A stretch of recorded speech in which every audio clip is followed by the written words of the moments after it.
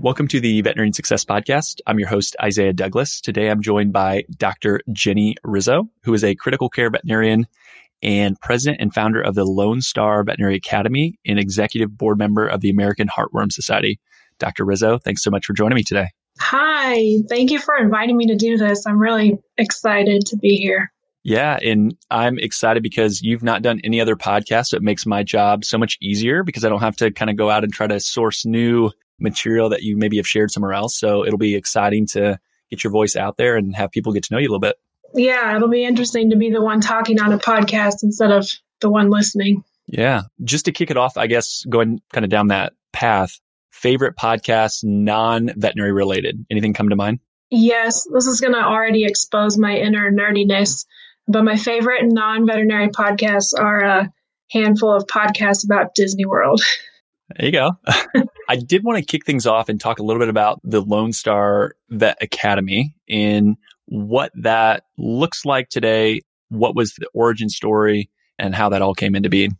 So I suppose there's a long version and a short version of the story. So I'll try not to be too long-winded. But the first thing that led me to it was that I wasn't super satisfied with practicing full-time. I wanted to find something else still in the realm of veterinary medicine that I could do that maybe didn't involve going to a hospital every day. And then I started getting to know people that plan continuing education or teach classes or just otherwise work in industry through the American Heartworm Society. And our previous executive director, Dr. Kathy Gloyd, put me onto the idea of a veterinary academy because there are a few that already exist out in the world. So I took that little idea that she gave me and turned it into Lone Star Vet Academy. And the intention behind the Vet Academy is to offer a safe place that veterinarians can go and feel like they are an individual and not a person in a crowd of 10,000 or 20 or 50,000 people, depending on which of the other big conferences we're talking about. And I want everyone to be able to get to know each other, to feel comfortable asking questions. We really focus on making sure there's good food, lots of coffee. We just want it to be an all-around fun, easygoing, useful experience, as opposed to what many of our conferences are, which is getting up early and walking 2 miles to find a cup of coffee and then waiting in a line of 300 people to get into the crowded lecture hall and trying not to bump elbows with the person next to you while you're writing your notes. We just want to avoid all of that. And so I suppose this came into existence because I wanted to find a better CE experience, and I also wanted to break out of regular practice. Yeah. And I think it's interesting to see a pain point and then develop something around that as far as a solution, which is very common for anyone that wants to start a business or be entrepreneurial anyway. So that makes complete sense. When we chatted initially, you kind of mentioned by nature, you're an introvert, yet you host this CE event and you talked about community and people being around each other and getting to know each other and really having that relationship feel versus being just crammed in and, hey, here's the speaker. Can you talk about how hosting stuff with LSVA and you kind of being naturally introverted, has it helped you come out of that? Have you seen changes in yourself? Like, has it pushed you a little bit more than you thought initially? Or has it been something where you feel comfortable and it hasn't made you feel like you've had to stretch yourself as much as what you initially thought? Well, parts would have definitely pushed me outside my comfort zone a bit, just in the sense that this involves some public speaking, which I never thought I would really do. But on the other hand, the Vet Academy is a really introvert-friendly thing to do.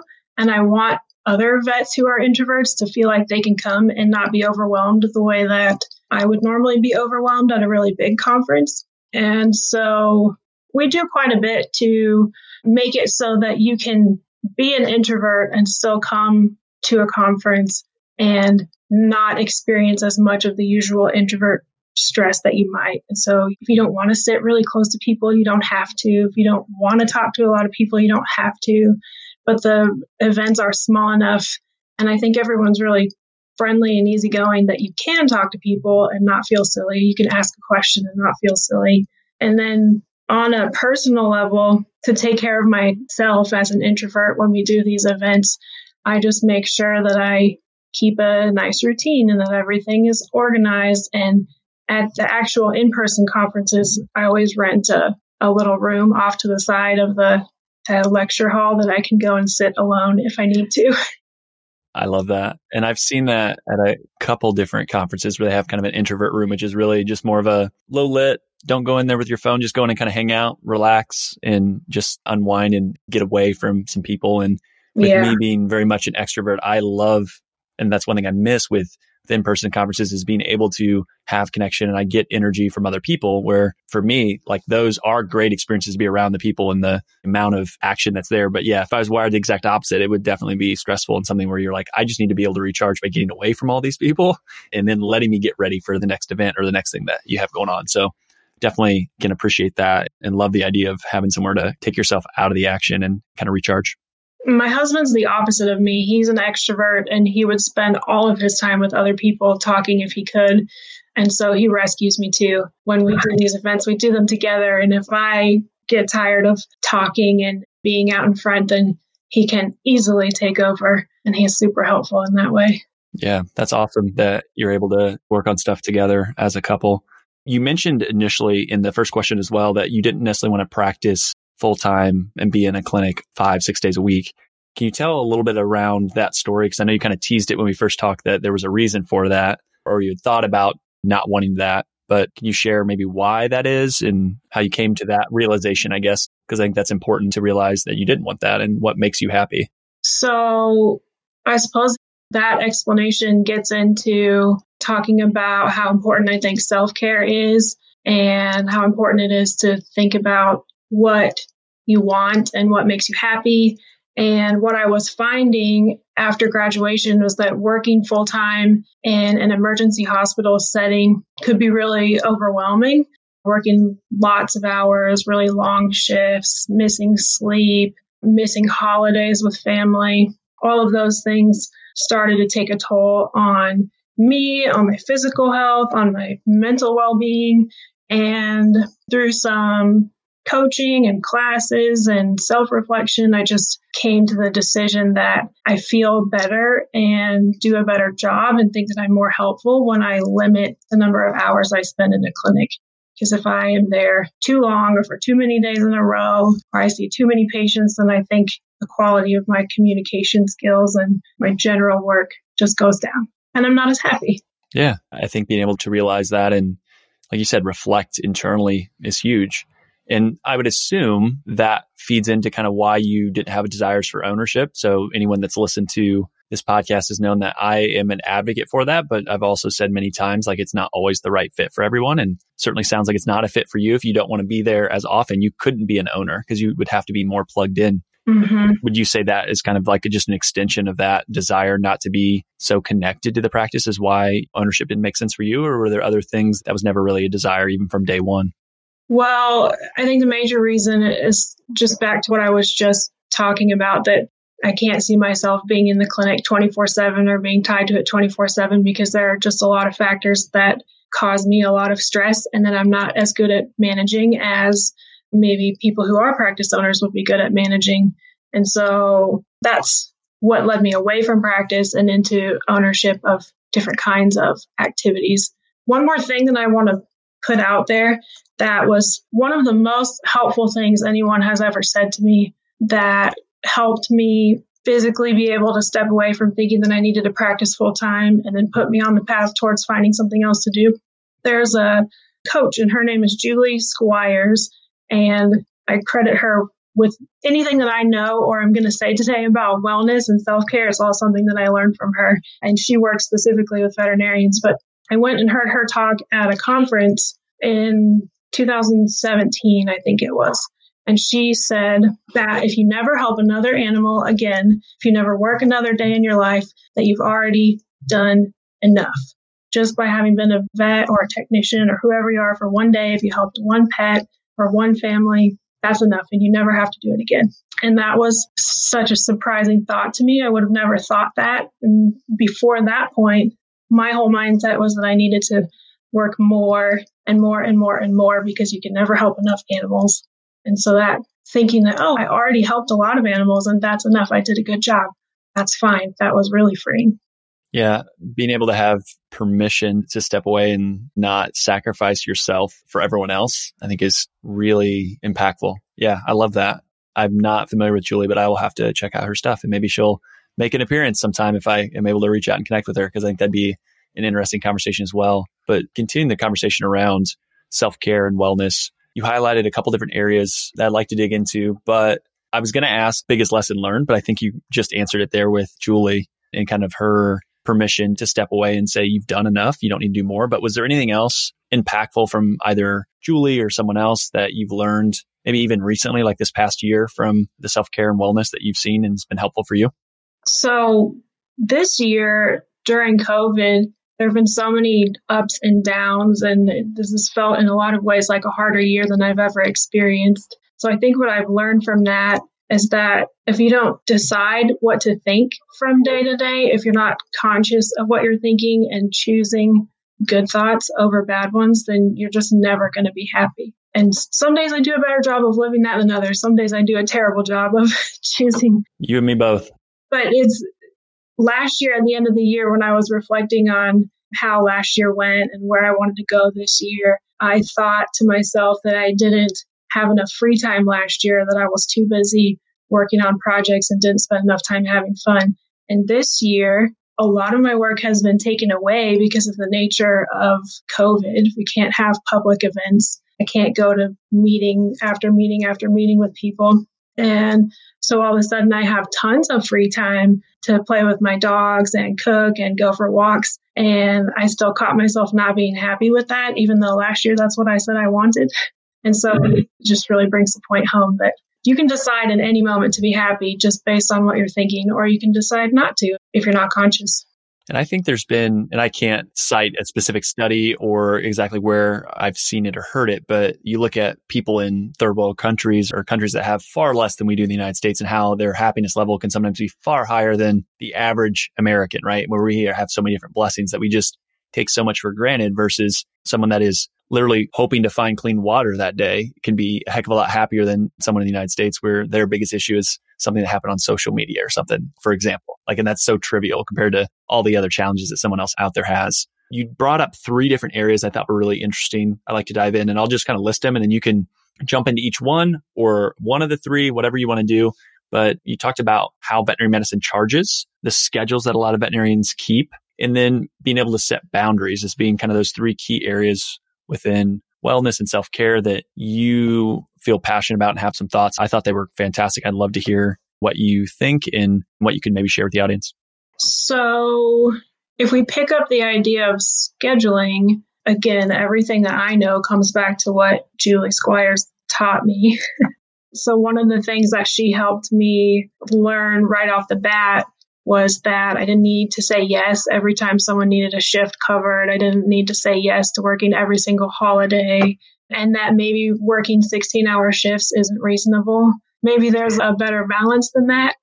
And I think there are probably a lot of veterinarians and technicians and other people in the veterinary field that just like to help people and like to help animals, and think that that means that we need to work as much as possible or stay late every day or come in early, and we end up giving up too much and not taking good enough care of ourselves. And that's when you get burnt out. And that's kind of where I was a few years ago. And so when I started giving myself permission to have a lighter schedule or work shorter shifts, because working 16 hours would give me a migraine, but working 8 hours is okay. That made a lot of things better.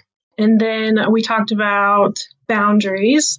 That's almost the same as talking about the schedule, except boundaries just includes more topics. Anything that makes you uncomfortable, you can set a boundary around that. And I don't know that I'm the best person to talk about how to do it, but I know that if anybody wants to reach out to Julie, she has some very specific rules for basically a 3-step. Here's how you set a boundary. Here's why you set a boundary. Here's how you stick to your boundary. And practicing that with my family, with work, with clients, that can be very freeing too. I was going to ask for an example of a boundary, if there was one that was top of mind between, I think you kind of hit on a couple, but is there any specific ones that you've seen that have been better if it was either family or within the practice with clients? So a boundary that I think I do a pretty good job with now, but that took quite a bit of time to work on and that I did get some resistance to in the process is that I don't want to field phone calls or text messages from the clinic every day that I'm not in the clinic. And so there are certain situations where I'm the only person with the answer and I just need to be available to answer it. But there are lots of times, probably other people will relate to this, when you might get a text message from somebody at work with a question that you don't really need to be the one to answer, or they could find the answer in the record, or they're asking where a piece of equipment is, and maybe they can ask somebody else who's at work where the piece of equipment is. And so I started working on that boundary as a major one, and then encouraging other people to set the same boundaries for themselves, because we don't all need to talk to each other constantly when we're not at home. It's okay to have family time and disconnect from work. That was a difficult boundary to keep, but it's working out really well, just that we all stuck to it.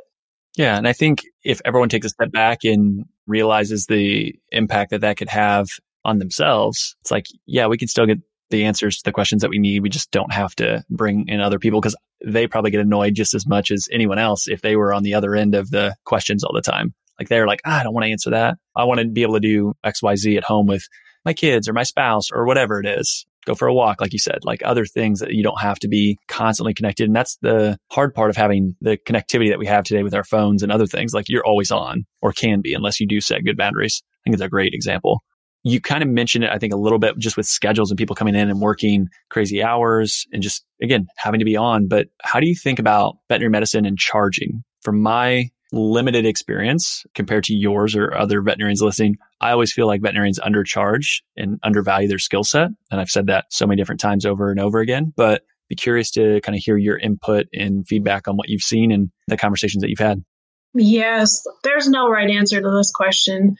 In a lot of ways, I do think that veterinarians undervalue themselves and hospitals undercharge or give away a lot of services that they shouldn't really need to give away. And then on the other hand, there's no price you can put on a veterinary service that everyone's going to be happy with, even if the amount is free. Because I have worked in plenty of charity clinics where everything is free, or where maybe the city is giving you a certificate so you can come and get services free there. And people can be just as happy or just as unhappy about the free service as they can be when I'm working in an emergency clinic on Christmas Eve and they're coming in for some sort of serious problem.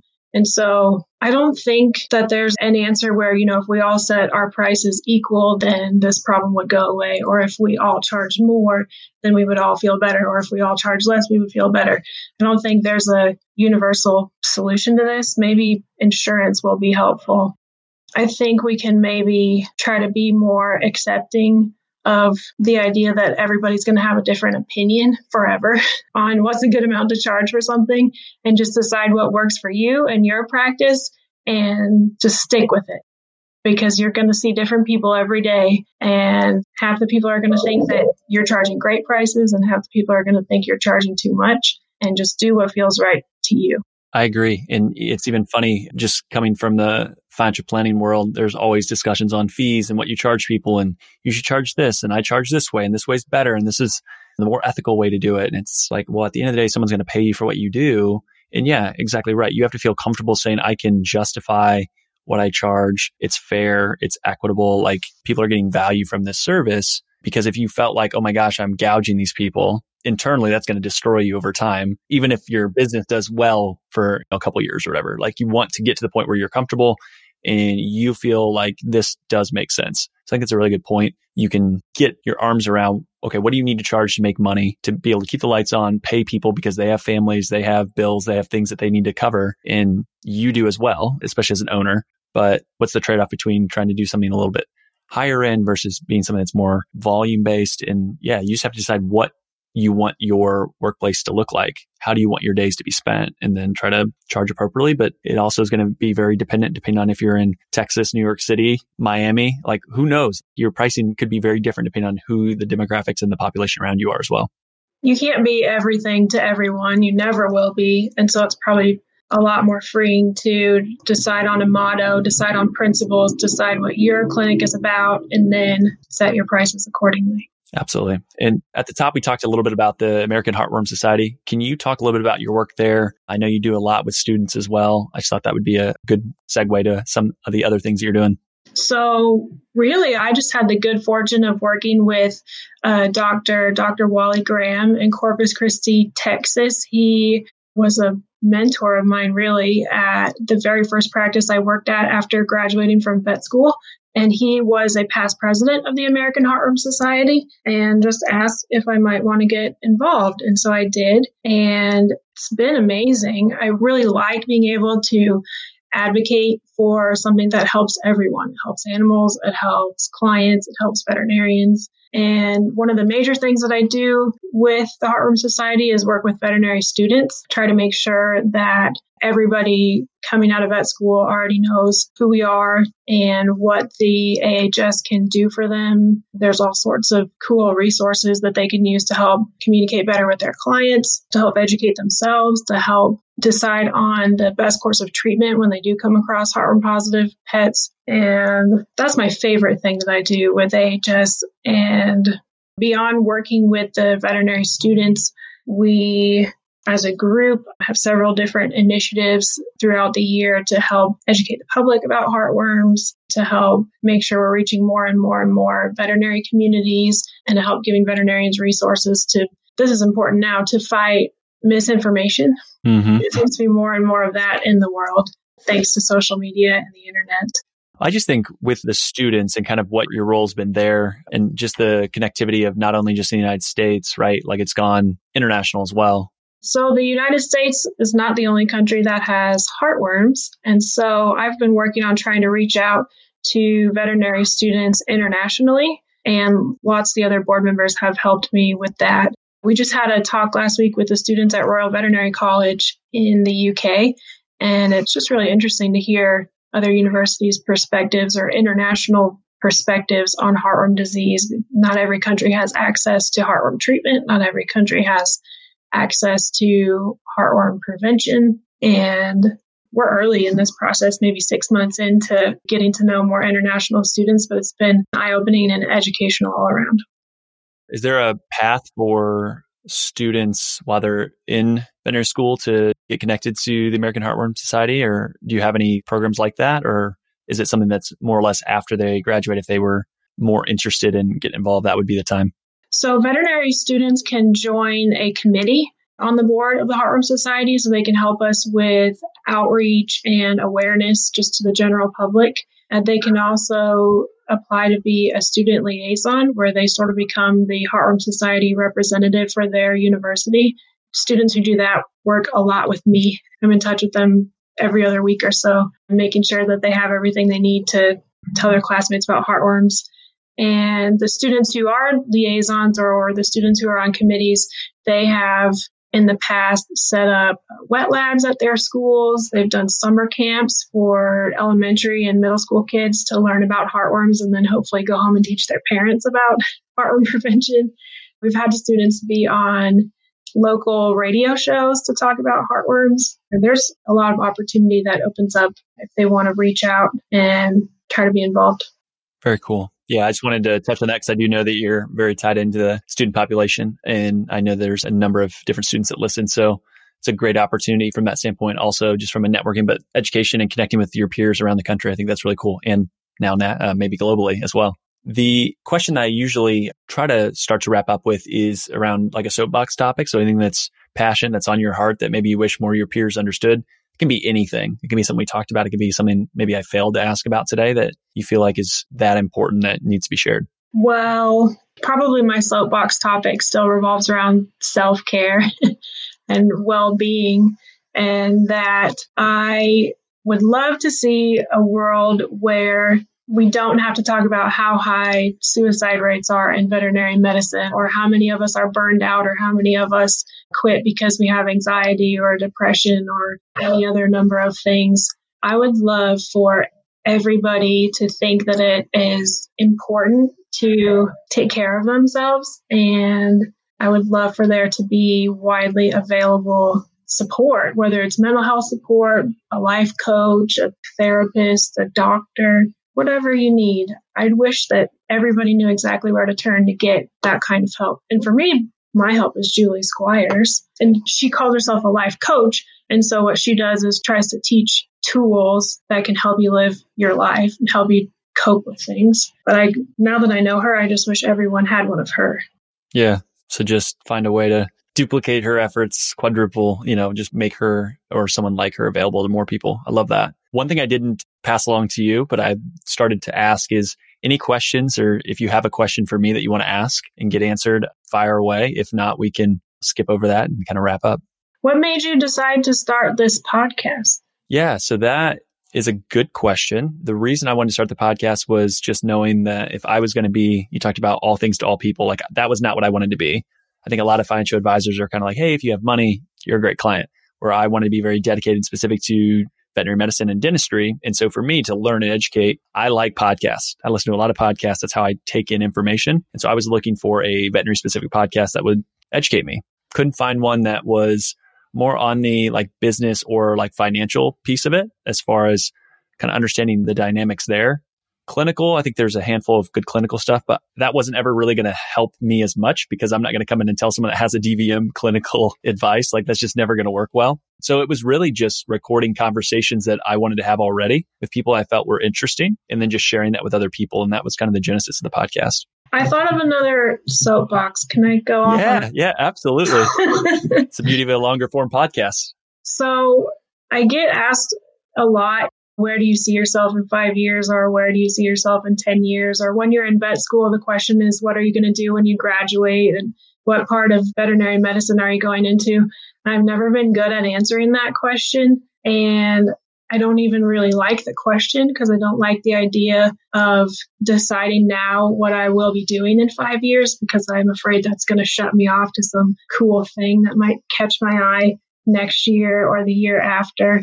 And so since when I started vet school specifically to become a zoo veterinarian. And then through the course of vet school, decided that maybe I didn't want to do that. And so then I did exotic animal practice and emergency practice. I've worked at shelters, spay and neuter clinics, wellness clinics, referral centers. Now I make conferences, and it's only been 8 years since I graduated from vet school, and I've done a whole bunch of different things, and I've liked and loved parts of all of them. And then the things that I don't like, I stopped doing. And so I guess the soapbox is that you don't really have to pick one thing to do and keep doing it forever. It's okay to stop doing something if it's not making you happy. It's okay to pursue an idea that you might have, even if it might not work out. It's still going to be fun trying it. I love it. I think if I had to summarize it, being able to be adaptive and see if there's opportunities and try something, and not being afraid of saying, well, I like what I do now, but I might like this other thing better. Take the opportunity, go try it, because it could be unlocking the door to something that you really didn't even know that you loved far, far, far more. And that to me is really cool. I would agree with you. I mean, if I would have said 5 years ago that I'd be doing what I'm doing now, I'd be like, no way. I didn't have any idea that this would be what I would be doing now. So I completely agree with that. And I actually really love that from a soapbox topic. It can sound a little disorganized, but it's really not. The idea is just not to be afraid if you come up with a new idea, or if you don't like what you're doing, then don't be afraid to change it. 100%. So for those that are listening that are interested in whether it's learning more about Lone Star Vet Academy, you personally, American Heartworm Society, where would you send them? How do they connect with you? Yeah, where would you like them to reach out? Well, you can reach out to me directly at Dr. Rizzo, just Dr. Rizzo at LoneStarVetAcademy.com. That's my email address, and I'll always answer. I usually answer within minutes, unless it's the middle of the night. Or you can also, there's a contact form at the LoneStarVetAcademy.com website, and I get all of those emails too. But email is really the best way to reach me. Perfect. And I will link to all that in the show notes, and also to anything else that we chatted on. But Dr. Rizzo, thank you so much for joining me, sharing a little bit about your journey. And I love the way that you've been adaptable over time and kind of pursuing the things that bring you joy and happiness. And I think that's something that's really, really unique and special, and that people need to think more about. Thank you so much for having me. I hope people find this interesting, or if you don't, I hope you find something else to listen to that's more interesting. But this is a really fun new experience, being the one talking instead of the one listening. So thank you.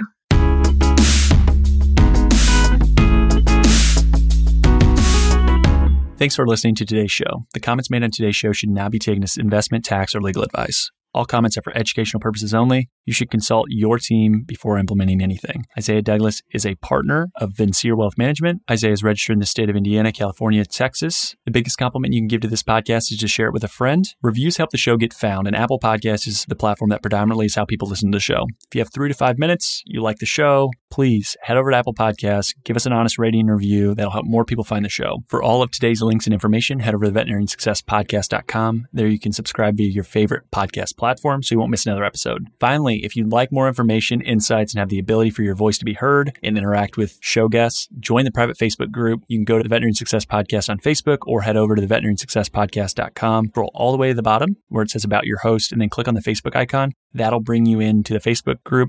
I'll approve you, you'll be in, and then I'd love to hear your questions, feedback, and anything that you'd like to see added to the show. So with all that, thank you so much for listening. I'll be talking again to you soon.